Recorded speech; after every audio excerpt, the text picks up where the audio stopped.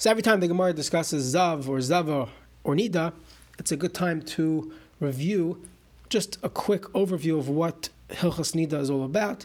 Especially now we're in the Shevim, so it's kedai to spend a minute and a half discussing Nida Zava. So if you look in the Gemara here, Dav Ches, the Gemara tells us that a Zav counts 7 days, and the same would apply to a Zava. A Zava Gedola needs to count Shiva Nakim, she needs 7 clean days. Yet if you look in the Chumash, when it talks about a Nida doesn't need to count any days, any clean days. She needs to go to the mikvah the night after 7 days. She's tamei for 7 days. As long as she has a hefsek, she stops bleeding, she could go to the mikvah the night following the 7 days. And if you look in Shulchan Aruch, we don't do this anymore. The halacha is that a woman needs to first get clean, do a hefsek tahara, might have to wait a few days before that, and then you have Shiva Nakim of counting 7 clean days.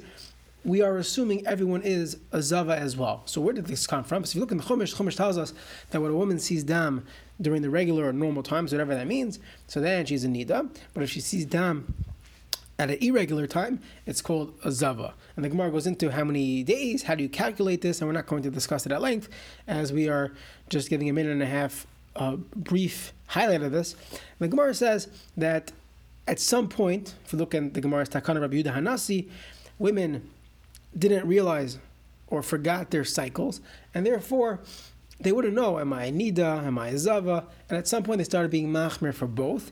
If you go to Rabbi Yehuda Hanasi's days, they actually had to do a very intense calculation. Every time they saw a Dam, they have to be machmer. What if this is the first day of Zava? What if this is the first day of Nida? And eventually, the Gemara in Brachos actually says this was the Dvar Halacha to say prior to davening. The Gemara says you should be Omin Mitfila Mitoch Divrei Halacha. What's the Divrei Halacha? Hiskin Rav Zera Besades. Rav Zera made a takana that every time a woman sees Tipas Dam Kechardal, Yeshevas Love Shiva Nakim, that anytime a woman sees Dam, she would have to keep Shiva Nakim. So what happened, what evolved, is that Bizman Hazeh, any Dam, we assume the stringencies of both. She needs to wait 7 days before going to the mikvah, al Nida. Additionally, we assume that this Dam is Dam of Zava Gedola, which means a woman needs to wait Shiva Nakim, and that's how the halacha evolved. You need Shiva Nakim anytime a woman sees Dam.